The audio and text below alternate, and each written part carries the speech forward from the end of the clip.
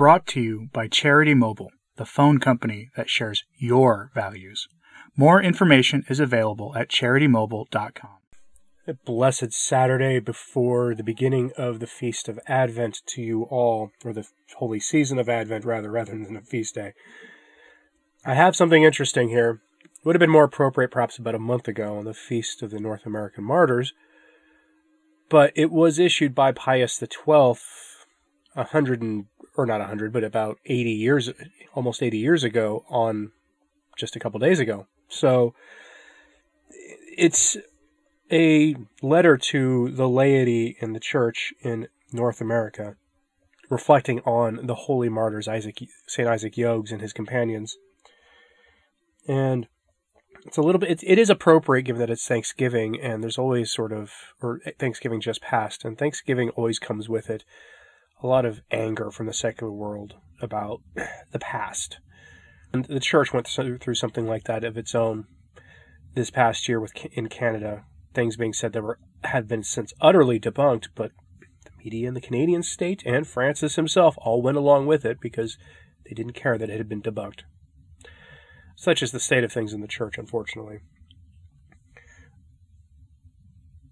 Advent is a season that is almost a mirror reflection of Lent, or has a lot in common with Lent liturgically, in terms of the colors that you frequently see and other things. And it's a penitential season of sorts. You're not expected under pain of sin to fast and abstain beyond the normal requirements for any other, on Fridays and such, but people traditionally would voluntarily take on some lighter versions of Lenten sufferings during Advent, while also participating in the joyous season that we are in right now to prepare joyfully for the birth of the Lord.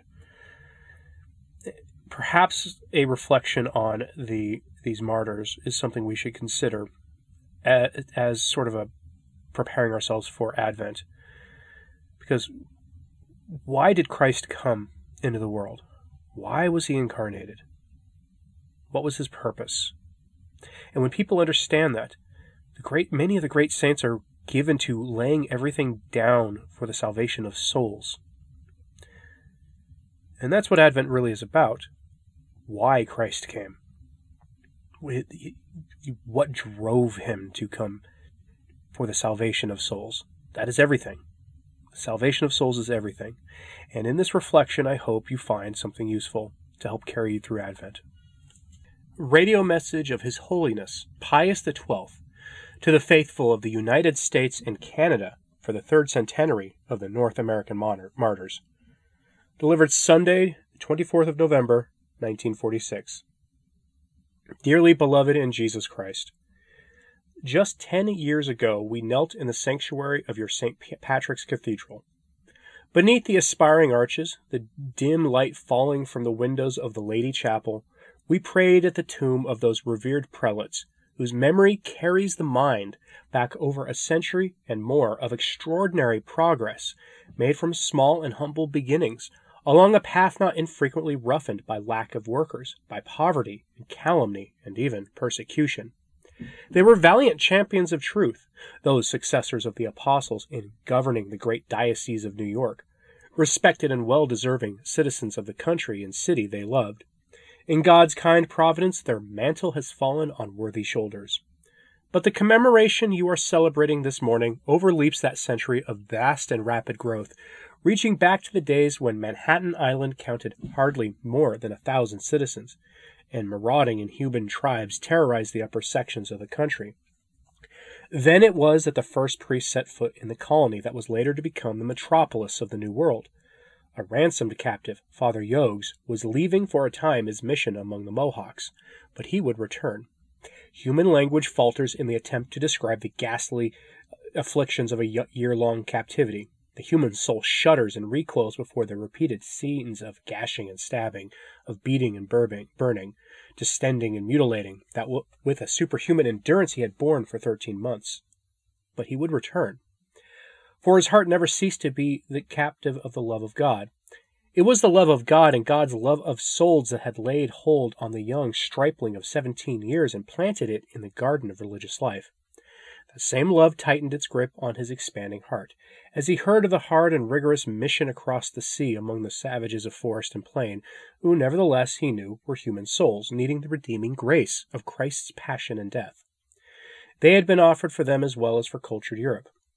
Isaac Jogues was only 29 years old when he first landed at Quebec. He was 37 when he returned after a 6-month absence in Europe, and 2 years later, he was not yet 40, his brief life was crowned with the glorious triumph of dying a martyr for Christ. He shared that glory with his 2 heroic, ever-loyal companions. They were not priests, Jean Lalande and René Goupil, but they were of the laity, one a doctor, the other a carpenter. But they were inspired by the same love of God and God's love of souls. Their characters had been formed in the same mold of selfless courage. Their ambitions stretched upwards to the same lofty ideals of sacrifice and self-dedication to the cause of the heart of Christ. They did not want to go to heaven alone. Their faith was too precious not to wish to share it with others. Their sense of being Catholic was incomplete. Did it not make them conscious of a duty to all the peoples of the world? The missionary spirit, they knew it, is not a virtue of supererogation expected of the chosen few. Missionary spirit and Catholic spirit are one and the same. Catholicity is an essential mark of the true Church, so that one is not genuinely interested in and devoted to the Church unless one is interested in and devoted to its universality, that is, to its taking root and flourishing everywhere on earth. Those 2 laymen, like their priest leader, were restless with the thought that millions knew not Christ. O blessed 3, their bones rest together treasured in nature's own reliquary, the verdant hill that slopes gently up from the quiet, easy-flowing river of the Mohawks.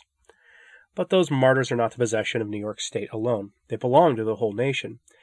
They were not the only missionaries martyred for the faith in America, but they are the first raised to the altars, given by the Church under God to be patrons of the land made fertile by their blood, to be an inspiration of those who have been made stronger by their death. Their message of missionary zeal, fired by the love of God and God's love of souls, is louder and more insistent at this hour, when war and war's aftermath have decimated so many ranks of missionaries and clogged so many sources of mission help. That message rings out across your blessed country, so providentially spared to the horrors and destruction of other lands. From coast to coast, from the Gulf to the northern frontier beyond, it is heard. Let men pause and hearken to its appeal. It is America's hour. The missions await the response. St. Isaac, St. John, St. René, look down with heaven-born love on the faithful, who fill the land you long to conquer for Christ. Through your powerful intercession before the throne of God, obtain for them all the grace to share something of the Spirit that was yours on earth. May the clergy and religious intensify their interior life of prayer and self-abnegation, for in such soil missionary zeal springs up and grows quickly. May the youth, the American youth, always so ready and eager to throw themselves wholeheartedly into every worthy and noble venture, for whom obstacles are but a challenge to their courage.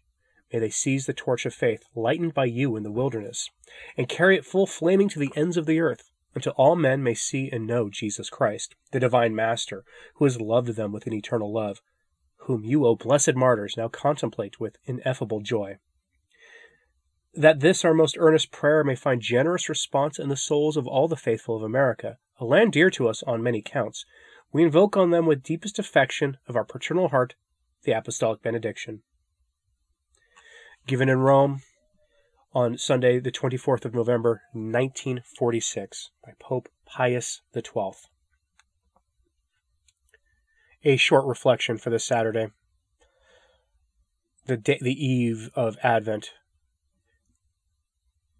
It is striking, really, how this is you can juxtapose this message to Francis's message on the whole mess up in Canada, and his genuflection and kneeling and participating in pagan rites with them. I can't hear Francis giving an address like this, and I wonder sometimes what the North American martyrs think when they see and hear Francis, the man the world sees as Pope, again throwing the church under the bus in these times. Something to think about maybe during Advent, maybe the underlying sort of cause of this.